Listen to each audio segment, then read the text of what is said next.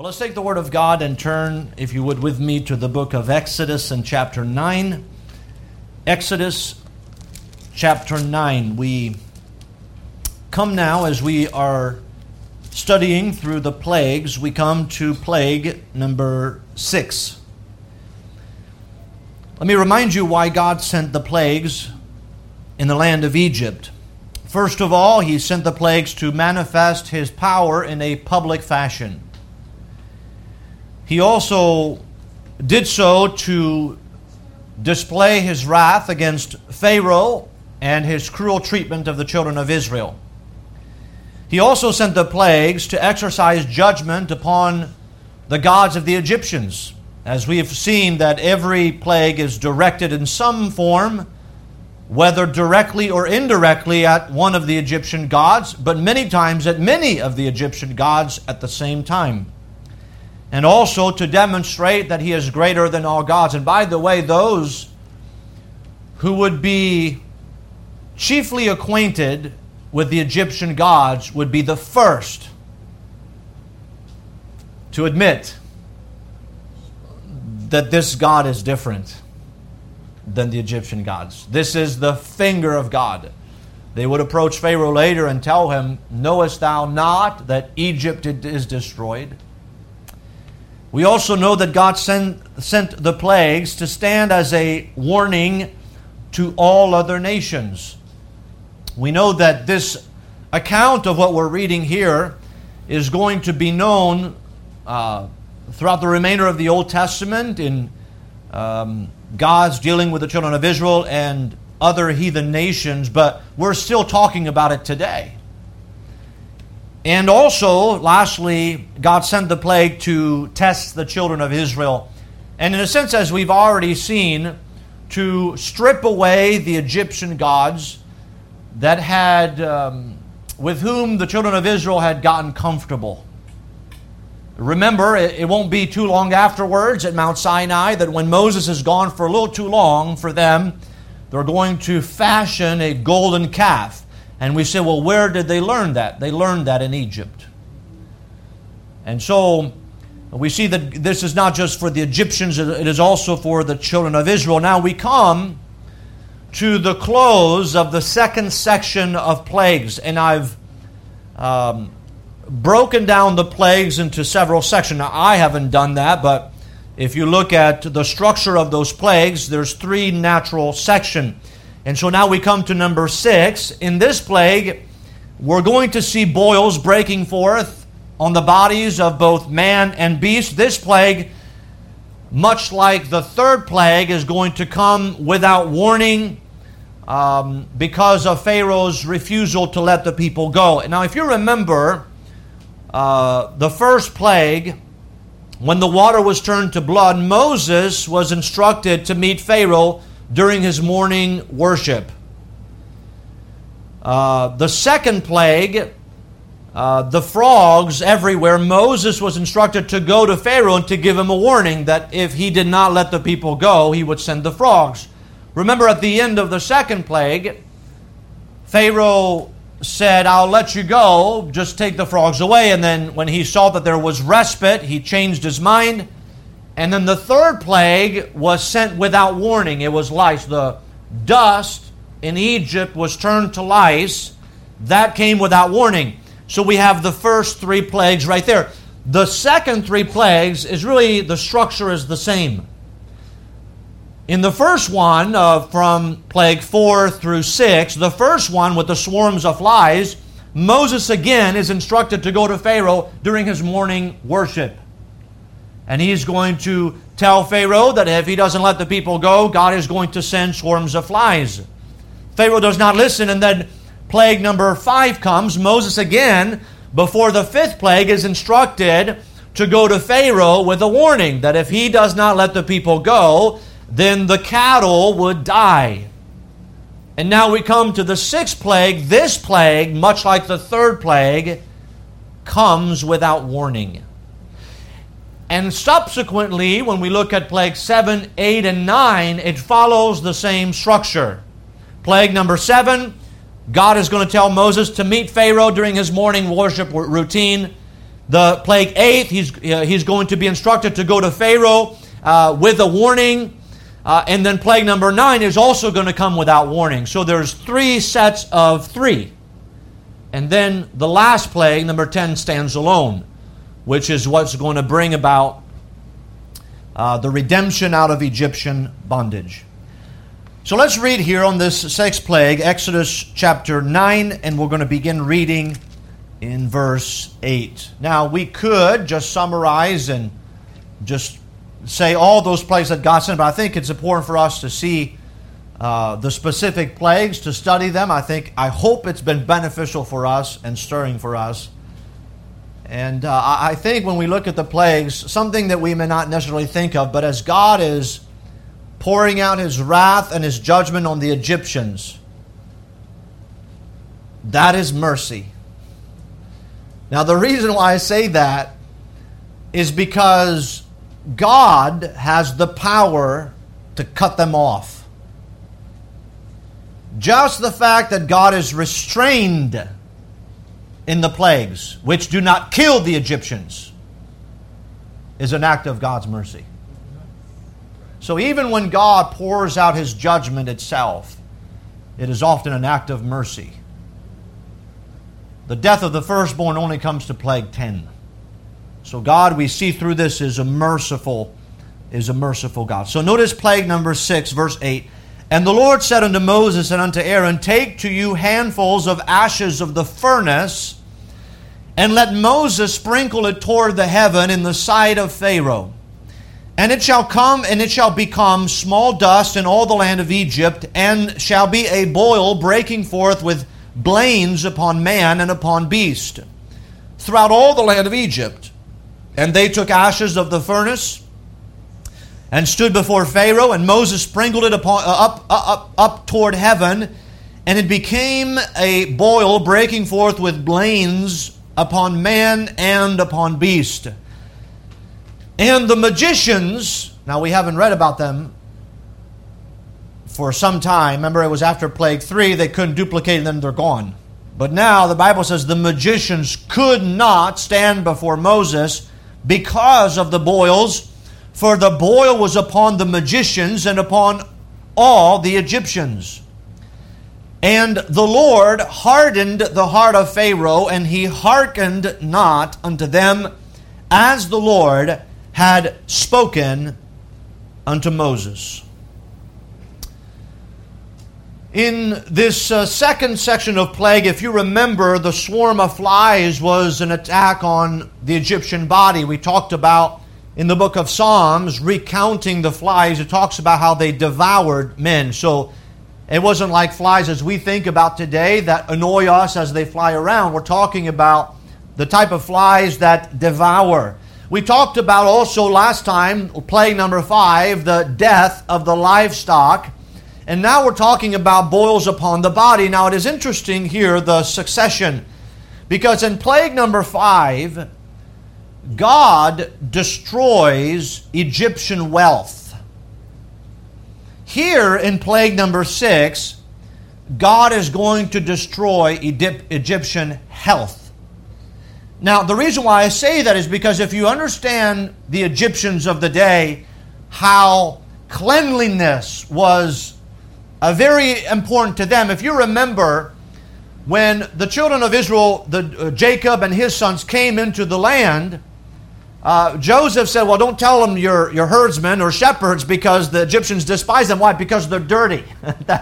They are involved with animals. And so the Egyptians themselves were known to be very clean. We know that those who were part of the priests, even those who were part of the courts of Pharaoh, and Pharaoh himself, would shave their entire body. They would clean their bodies over and over again. And to them, the cleanliness of the body, and so what was very important, and that was true not just for, if you would, being clean, but also they thought as sickness or any type of body deficiency to be very heartbreaking to them, as far as this is a judgment of a God upon us. And so they were very, they thought of their bodies the cleanliness of their bodies and the lack of defilement in their bodies as something very important. And so this is going to be an attack upon Egyptian health, and this is connected to some of the Egyptians' God, and I'll talk about that in just a moment. But as we look at these verses here and study this sixth plague, I think we understand here a little bit, we have to think beyond, blood and frogs and flies and cattle dying and boil. It's not really that big of a deal. I hope we understand here how big of a deal this was, at least in greater extent than we did before. So when we think about the boils here, this is significant. So significant that the Bible tells us that the magicians could not stand before Moses because of the boil. So this is going to be a pretty severe plague. As we look here in verse 8 and 9, if you notice, the Lord comes to Moses again and Aaron. This plague is going to come to Pharaoh without warning.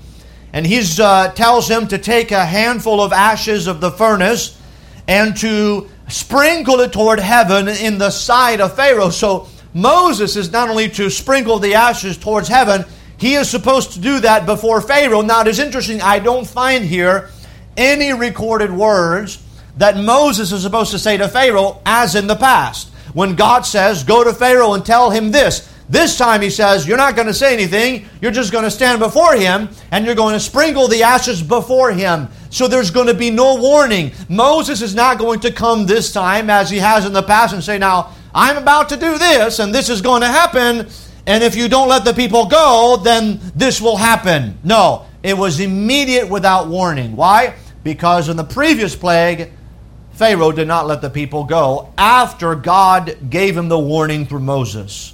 Verse 9, he says, and it shall become small dust in all the land of Egypt, and shall be a boil breaking forth with blains upon man and upon beast throughout all the land of Egypt. Now, as we have already mentioned, the Egyptians had great concern about the purity of their bodies.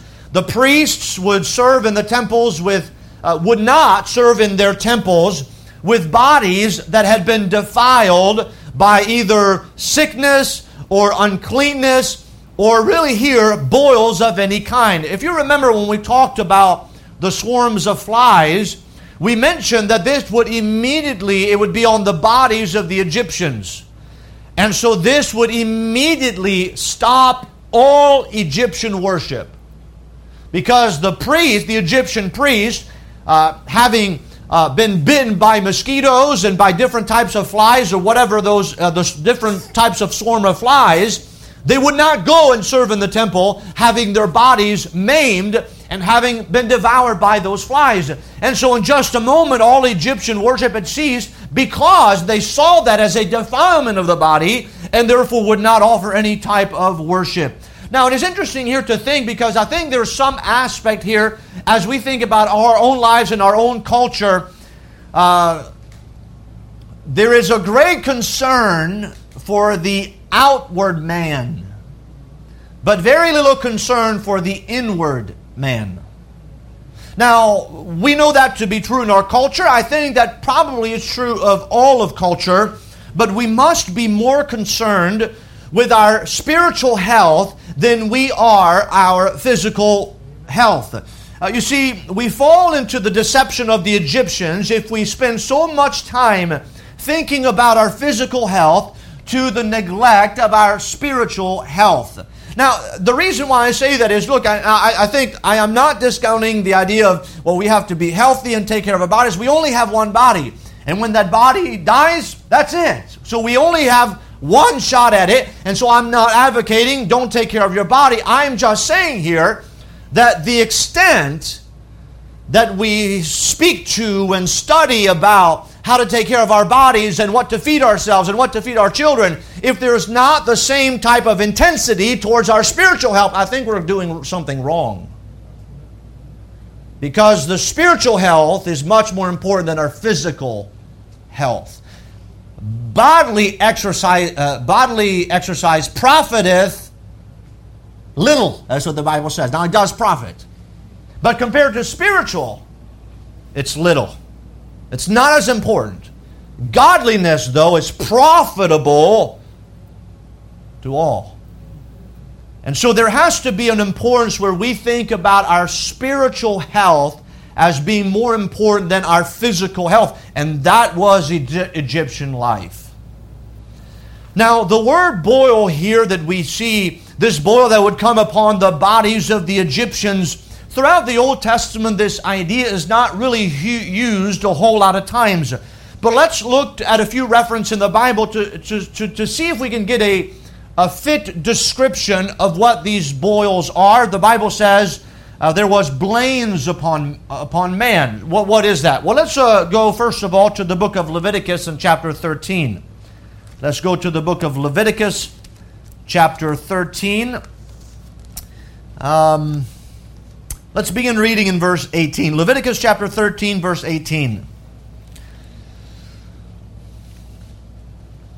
Now, the subject here is leprosy, but I want you to notice here how he describes what's going on. Leviticus chapter 13, verse 18. The flesh also, in which even in the skin thereof was a boil, and is healed, and in the place of the boil there be a white rising, or a bright spot, white and somewhat reddish, and it be showed to the priest. And if when the priest seeth it, behold, it be in sight lower than the skin, and the hair thereof is turned white, the priest shall pronounce him unclean. It is a, notice, plague of leprosy broken out of the boil. So understand that leprosy would come out of first boils. So there would be a way to examine. And so here we find here that leprosy is connected first to boils breaking out. Boils can result in a lot of different things. In this case, he's talking about leprosy. Go down to verse 23 of the same chapter. He says, but if the bright spot stay in his place and spread not, it is a burning boil, and the priest shall pronounce him clean. So again, different types of boil. One of them can result in leprosy. And so here the Bible is not really specific when we think about plague number 6 as to boils. But we can imagine there's been different swarms of flies. The plagues have been manifested differently. And so we could say here that they could be different types of boils, not just necessarily one kind of boil. Just like there were swarms of flies, different types of flies, not necessarily one specific type. If you go over with me to the book of Deuteronomy in chapter 28, let's look at another reference, Deuteronomy chapter 28. Here in the book of Deuteronomy, God gives a warning to the children of Israel concerning their disobedience towards Him. And notice what He tells them. So Deuteronomy chapter 28, the context here is, God, I bring before you a blessing and a curse. A blessing if you obey, a curse if you disobey. So in the midst of all of that, in Deuteronomy 28, notice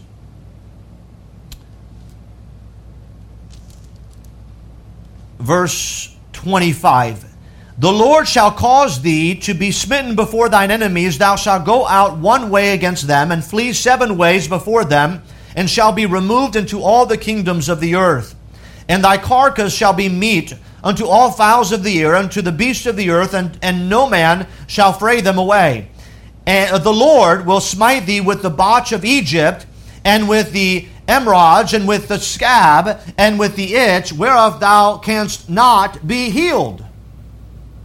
So, notice here, he mentions here the botch of Egypt. That's the same idea, the boils of Egypt. You remember what happened. Now, this is not too long after they had seen what had happened in Egypt.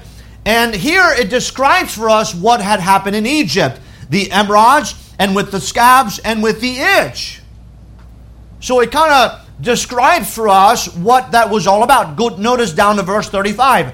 The Lord shall smite thee in the knees and in the legs with a sore botch that cannot be healed, from the sole of thy foot unto the top of thy head. And so here we have an idea, as he's referencing back the botch in Egypt, the boils in Egypt, that it would be from the bottom of your feet to the top of your head, boils everywhere. So we get some further commentary on that. There's one more reference I would like to go, and that is to Job. In Job chapter 2. If you turn there with me, Job chapter 2, we get an idea of what these boils may have been like. This is obviously very severe to Job. In Job chapter 2, notice 2 verses, verse 7 and 8. So went Satan forth from the presence of the Lord, and smote Job with sore boils from the sole of his foot unto his crown. Now notice here, that's exactly what Deuteronomy had said. If the people of Israel were not found obedient, they would be smitten by God with boils from the bottom of their feet to the top of the head. That's exactly what Job had. Now notice here, God was not judging Job because of a sin here. God allowed Satan to bring the boils on Job. Notice verse 8. And he, that's Job, took him a potsherd to scrape himself withal, and he sat down among the ashes. If you notice here, even down in verse 10. So a boil, by the way, was a source, we know, of severe soreness and irritation. They would often be running sores. In verse 10 back in Exodus chapter 9, it says that a boil breaking forth in blains. Well, what's blains? The word blains means to belch forth, to erupt. I don't mean to be too graphic here, but that's what blains means. An eruption. So this is a severe thing. Job here is described as trying to scrape. That's how painful it was. He's trying to get rid of those things. It is so painful and so uncomfortable. Look with me in Job 2 verse 13, the end of the chapter. When the friends come, they sit around for 7 days. Nobody says anything. Talk about awkward. Notice verse 13. So they sat down with him upon the ground 7 days and 7 nights, and none spake a word unto him, for they saw that his grief was very great. So we get an idea here. The man is in so much pain, he is on the ground in ashes. He is in so much pain, his friends don't know what to say. They saw. In other words, have you ever been with, I remember I had experience, I won't give his name, but I went to the hospital with someone who was having kidney stones. The hospital had just given him morphine. After the morphine, he was still, I can still hear his screech. He was still screaming uncontrollably because of his pain. I didn't know what to say. The man is screaming. The nurse is like, there's nothing we can do. We've already given morphine. We can't really give him any more. And so it takes your breath away. The pain and the agony. Here the friends of Job on the sores. He's got sores from the bottom of his feet to the top of his head. He is uncomfortable in whatever position he is in. So when we read about what the book of Deuteronomy said about the botch in Egypt, the bulls in Egypt, he said, I'll smite you the same way from the bottom of your feet to the top of your head. So you can imagine here what is going on in Egypt. And the Bible says here in our chapter, in Exodus chapter 9, it's not only upon boils on the magicians, it was boils on all the Egyptians. I don't think we can really wrap our minds around, but can you imagine a national, everybody, a national grieving and groaning?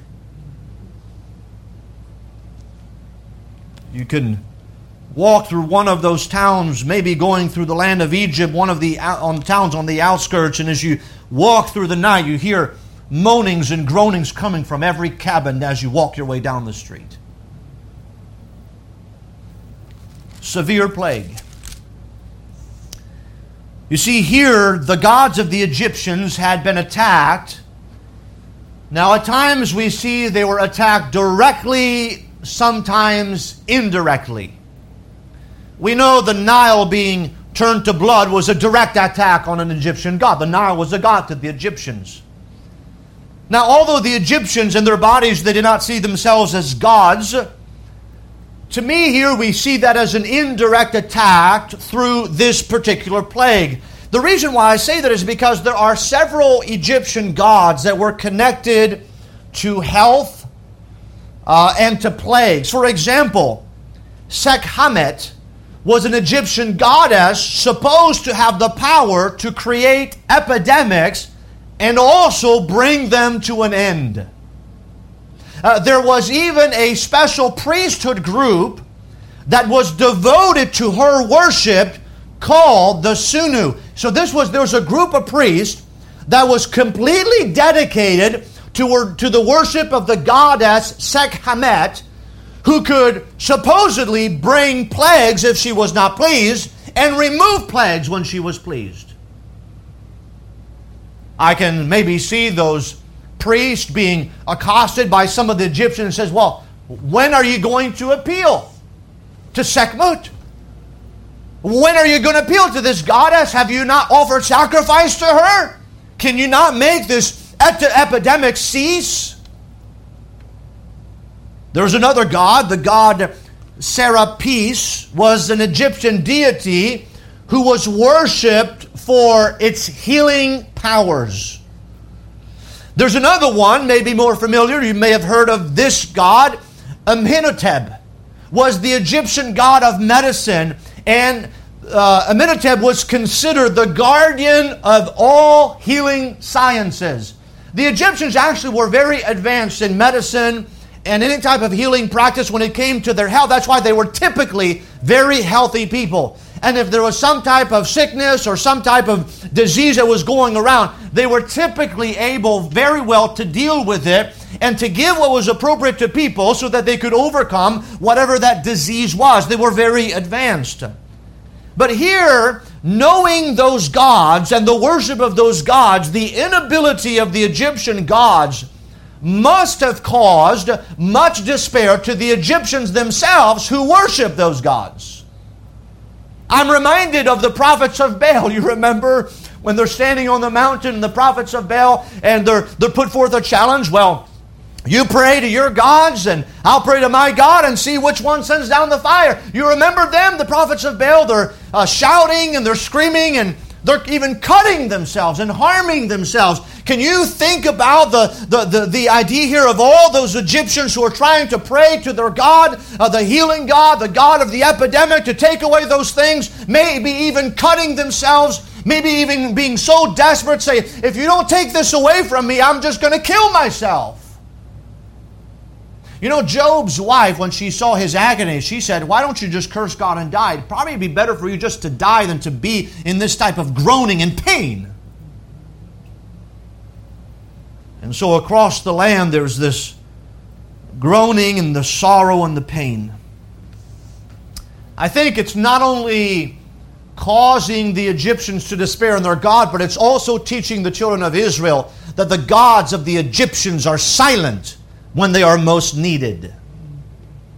But yet we know that when they go to Mount Sinai and when they see that Moses has delayed to come, they mold a golden calf, and then Aaron says, these are the gods that have brought you out of Egyptian bondage. God has already showed him and stripped away all the Egyptians' God. He has made a show of them openly. He triumphed over all the Egyptian gods. There was no reason for them to be worshipped anymore. As we look in verse 10, the Bible says in Exodus 9:10, and they took ashes of the furnace and stood before Pharaoh, and Moses sprinkled it up toward heaven, and it became boil breaking forth with blains upon man and upon beast. Here we see the place that they took the ashes from. It's interesting, the Bible says they took the ashes of the furnace. Now, the word furnace here comes from a word that means literally a brick oven. Well, we're familiar with the brick ovens as far as what we know. This was the place where the children of Israel would make their bricks. That's where Moses is getting the ashes from. You remember, let's go back in the book of Exodus chapter 1. In Exodus chapter 1, if you remember, in verse 13 and 14. The Bible says, and the Egyptians made the children of Israel to serve with rigor, and they made their lives bitter with hard bondage in mortar and in brick, and in all manner of service in the field. All their service wherein they made them serve was with rigor. And so one of the jobs of the children of Israel was to make brick. Now they would assemble all the material, but then they would, they would mold those bricks, but then they would put them in those furnaces to heat them up, to strengthen them so that they could be used for building. Now, that was in chapter 1. You remember later in chapter 5 when Moses had his first meeting with Pharaoh and he asked Pharaoh to let the people go. Pharaoh says, I don't know the Lord. Why should I obey his voice? And remember, he made things harder for them. Notice in Exodus chapter 5, verse 6, the Bible says, and Pharaoh commanded the same day that the taskmasters of the people and their officers, saying, ye shall no more give the people straw to make brick, as heretofore. Let them go and gather straw for themselves. And the tell of the bricks which they did make heretofore, ye shall lay upon them. Ye shall not diminish aught thereof, for they be idle. Therefore they cry, saying, let us go and sacrifice unto our God. He's making fun of them.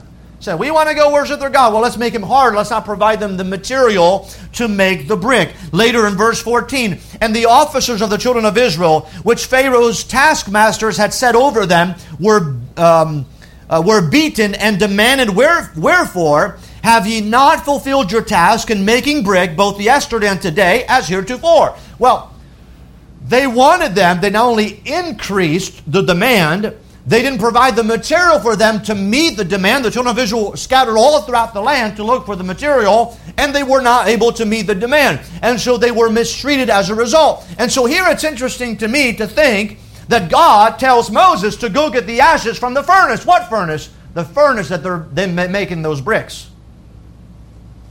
The same bricks that Pharaoh, there was other things that they did, but the place where Pharaoh made things harder for them was specifically with the making of bricks.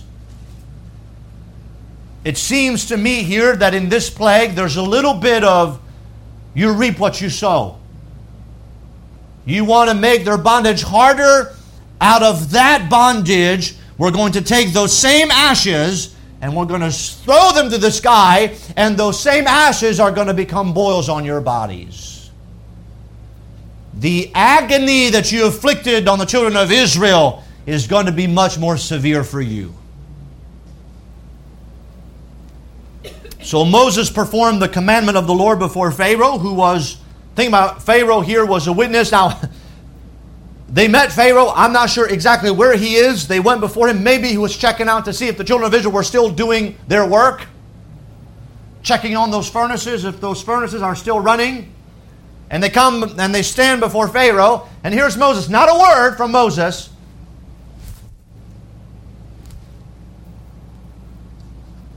Then you start seeing boils popping up on the bodies of the Egyptians.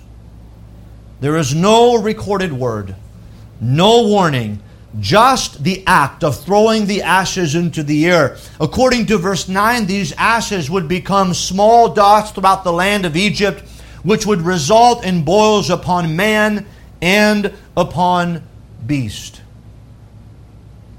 By the way, we say, well, why not a warning? Hasn't there been enough warnings? As I said earlier, those plagues testify of the mercy of God. God could just stamp them out at any moment. But the fact that His judgment is restrained in some measure, that it's enough to inflict pain but not to kill them, is the mercy of God. Well, why would a God judge like that? I'm thinking, why would a God be so merciful to a people so rebellious? We come to verse 11, and the Bible says, and the magicians could not stand before Moses because of the boils, for the boil was upon the magicians and upon all the Egyptians. Now, we remember here that the magicians in the first 3 plagues had tried to duplicate the plagues. You remember the water being turned to blood? They did the same thing. The frogs, they brought forth frogs in the land. They've disappeared because when it came to the lies, they tried to duplicate that, but the Bible says they were not able, and they told Pharaoh, this is the finger of God. And so they had disappeared, having been unable to duplicate the 3rd plague, much less do away with the plague. It's interesting, as I mentioned this before, but again, to me it's mind-boggling that Pharaoh would not tell his Egyptians, his sorcerers, and his wise men, take away the plague. They can only, in some measure, duplicate what God has done, but not take it away. They've been out of the picture. They confessed to Pharaoh, this is the finger of God. Yet Pharaoh's heart was hardened. And so, it's interesting the wording here. It is not that the magicians did not want to stand before Moses. The Bible says that they could not stand before Moses. The reason? The Bible gives it to us. The magicians could not stand, notice verse 11, the magicians could not stand before Moses because of the boils. They could not. They did not have the ability. They did not have the strength. They did not have the presence of mind. They did not have the wherewithal to stand before Moses. Now, what that tells us here is Pharaoh had probably called the wise men, the sorcerers and the magicians, as he had previously done. Remember in Exodus chapter 7, verse 11, Pharaoh called the wise men and the sorcerers and the magicians, and they did so in like manner. So Pharaoh, whenever he needed them, he called on them. And so this time, I think Pharaoh called on the Egyptians, and somebody came to Pharaoh, so he called for the magicians to come. A messenger returns to Pharaoh, and he lets them know, the magicians, they can't come. And Pharaoh would inquire, well, why aren't they able to come? And this would be the reply, they have boils, my king. They are in so much agony, they cannot stand before Moses. You see, God had already proved himself to be more powerful than any magician or Egyptian god. Now, God, by his mercy, he strikes them again with the plague. This plague is not enough to kill them, but it is enough to show them that they are entirely helpless before Jehovah God. You see, this plague is not only upon the magicians. The Bible tells us, verse 11, that it was upon all the Egyptians. The entire population has been struck by this plague. God, if we go back to plague 5, God had destroyed Egyptian wealth. Now God destroys Egyptian health. I think there's an interesting parallel here that is quite convincing here. They lost their wealth and then their health. In the process, attacking the Egyptian gods all along the way, showing them that the gods that they've prayed to, that the gods that they've worshipped can do nothing for them. But here's the question would be, well, wait a minute.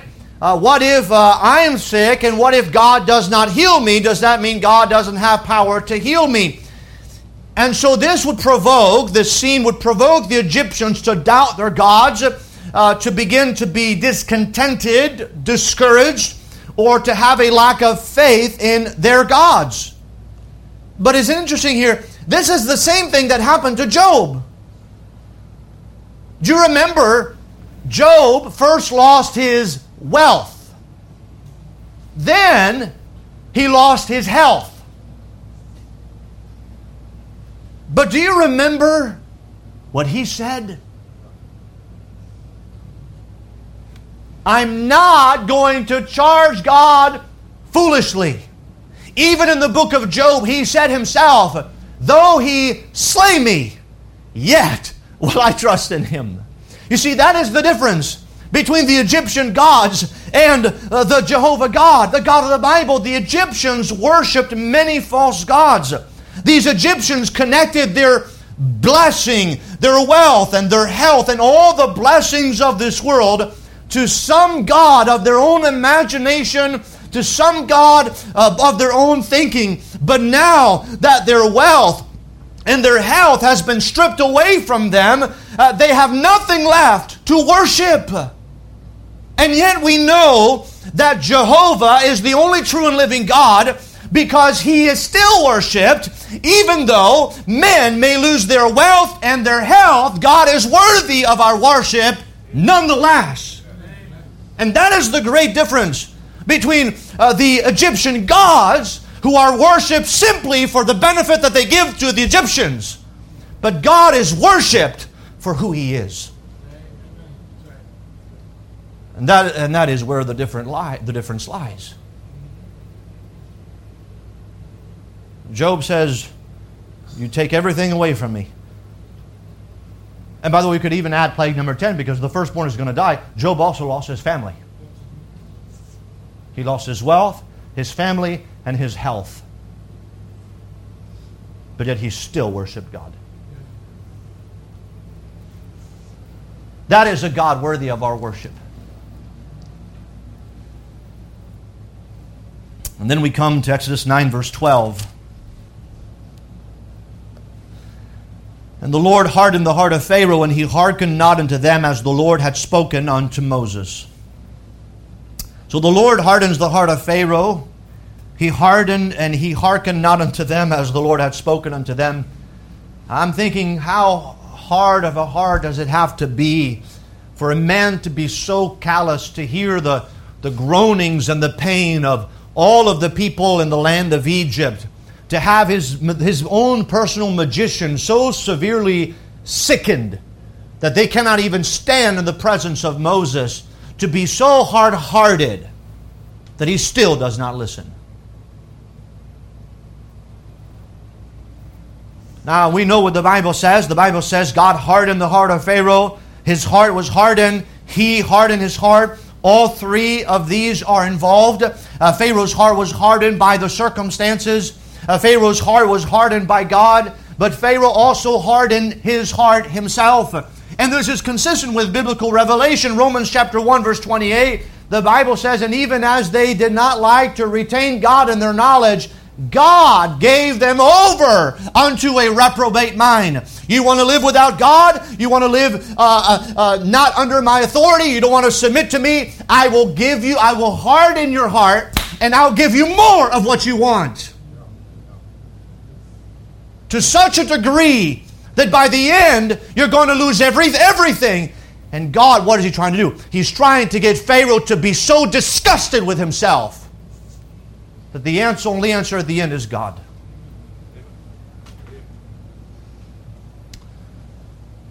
Now, one final point on this sixth plague.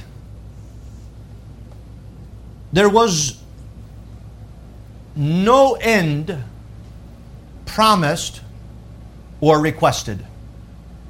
Now, the reason why I say that is because up to this point, remember, God has either assigned a number of days for the plague to last, or God has taken away the plague, or a plague in and of itself comes to an end.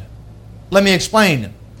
Here, this plague, the boils, would simply run its course through the human body. The body itself is designed to fight infection and sores. However, the body here is not exempt. In that process, it is not exempt of suffering. If you remember, plague number 5, the end of the plague was, all the cattle died, right? So the plague in itself was an end. All the cattle died. That's it. Pharaoh, even at the end, he checked. He went over in Goshen. He checked between the cattle of the Egyptians and the cattle of the children of Israel, and he saw that not one cattle of the children of Israel died. So the plague was an end in of itself. Plague number 4, remember the swarms of flies. Well, the swarms of flies ended when God removed the flies. The Bible says, after God removed them, there was not one single one left. God removed them. That was the end of that plague. Plague number 3. There was the lice. Remember, on the human body. Now, there is no end mention in plague number 3, just that the magicians declared that this is the finger of God. However, lice today live for about 30 days on a person's head. They cannot live longer than 24 hours on non-human surfaces. Now, whether it's a different type of lice, I don't know.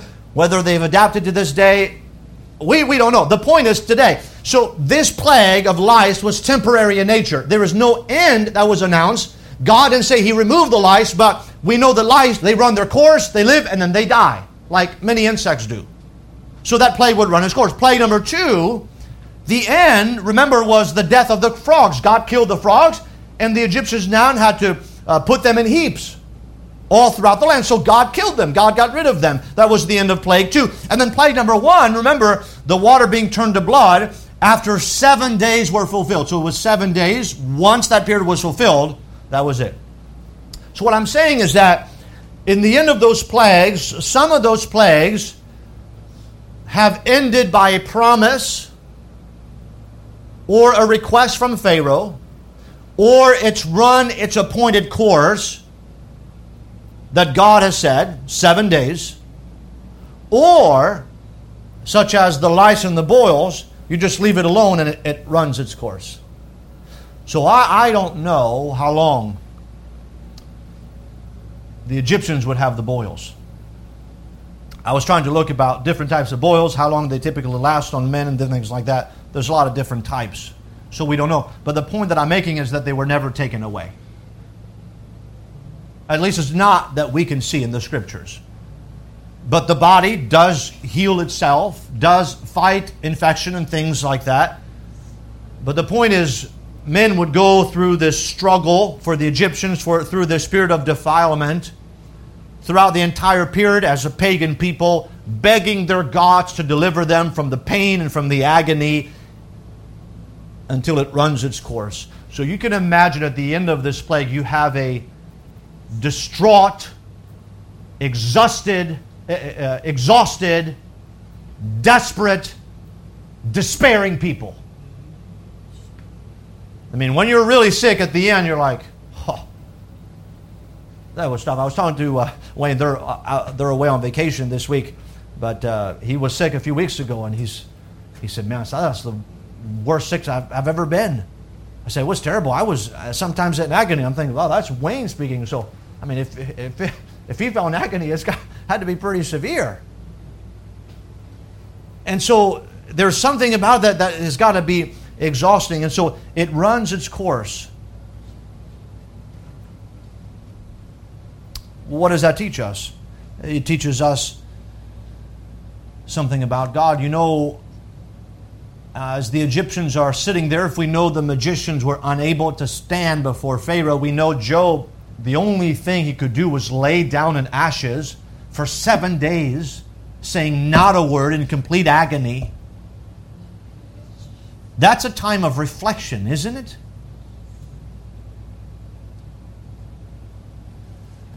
God has taken away our wealth. God has taken away our health. He has stripped everything away. And you don't know, you could even die. And so what are the thoughts in that moment of those Egyptians? What is the thought of Pharaoh in that moment? The Bible says that the Lord hardened the heart of Pharaoh, and he hearkened not unto them.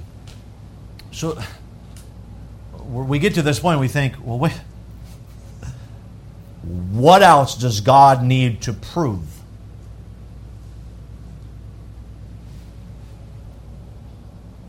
I mean, what else does God need to do that can convince man?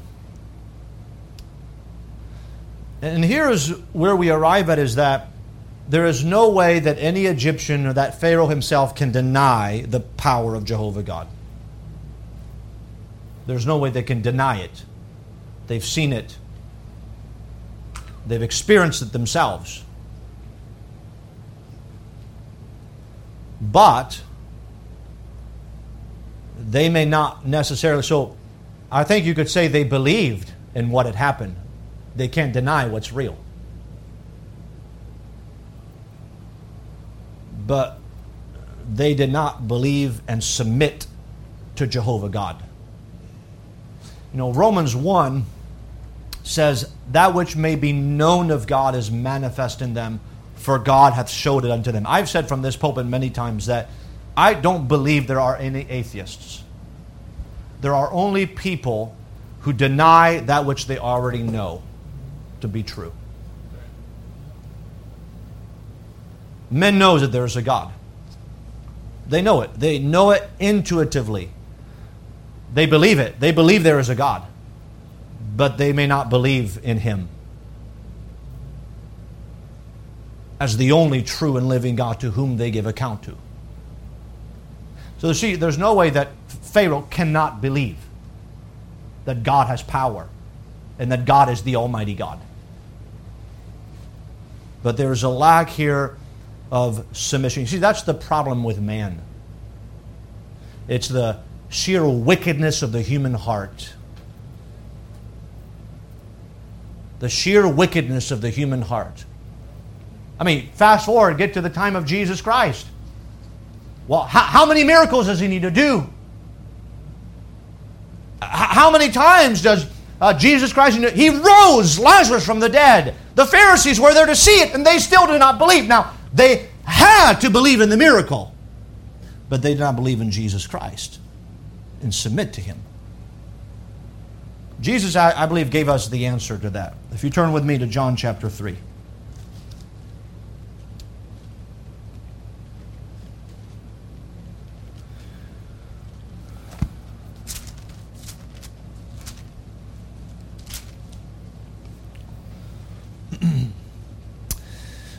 John 3, verse 18, He that believeth on Him is not condemned, but he that believeth not is condemned already, because he hath not believed in the name of the only begotten Son of God. Verse 19, And this is the condemnation, that light is come into the world.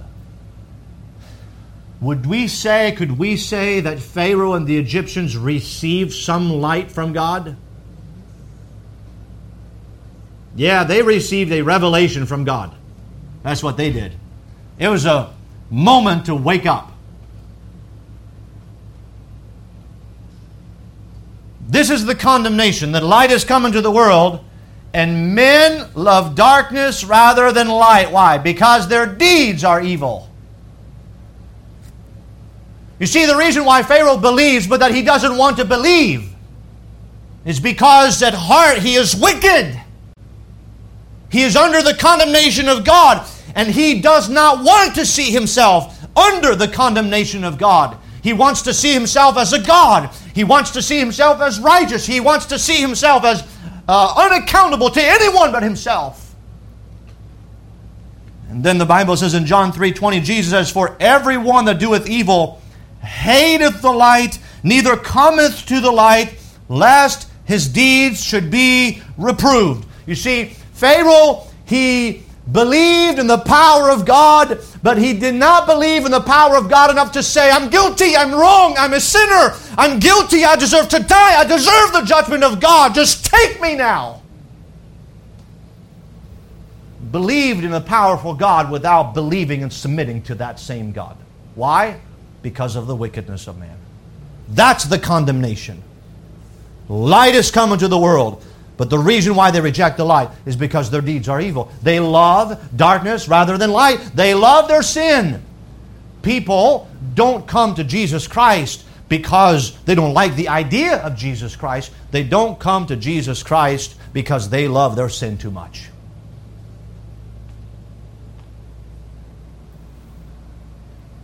And so I think that's the case for Pharaoh. And so God is going to apply His hand of judgment, and He's going to harden Pharaoh's heart. He's going to give Pharaoh more of what he wants. And the end is not going to be a happy ending for Pharaoh.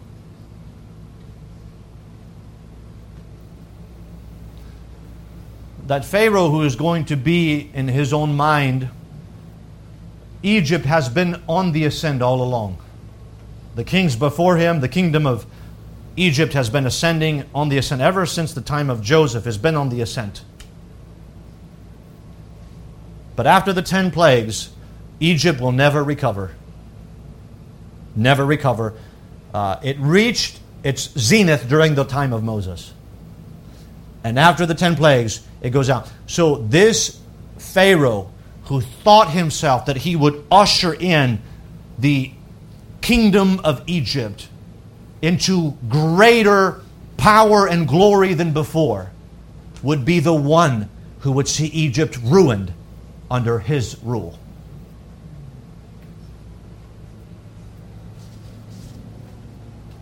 You reject the God, refuse to submit to Him because you love your sin too much. Let me show you what more of your sin produces. Well, we live in the same world. You see, I believe that God, yes, as people harden their hearts toward God in the society we live in, who are promoting all kinds of ungodliness and filth and immorality, I believe that God is applying His hand and God is hardening the heart of those who are promoting all kinds of violence and wickedness. He says, you want your sin, I'll give you more of it so that you see what it produces. But you know what it does in the end? In the end, you have to... What does Pharaoh happen in the end? He lets the people go. He doesn't trust in Jehovah God, but he lets the people go. He's exhausted. See, at the end of the line, there are many people who get to the place where they say, oh, I was wrong. Sin is terrible. Look at what it produces. But they never turn to God. Much like Judas, he had sorrow, but not enough to turn to Christ. Why? Because still people want the easy road. They want the easy life, but they want it without God. And so God is stripping away their health, getting them down in their quietness with nothing, in their agony, stripping everything away from them to show them who He is. And so may the Lord help us that we would consider those truths and that we would ask ourselves this question.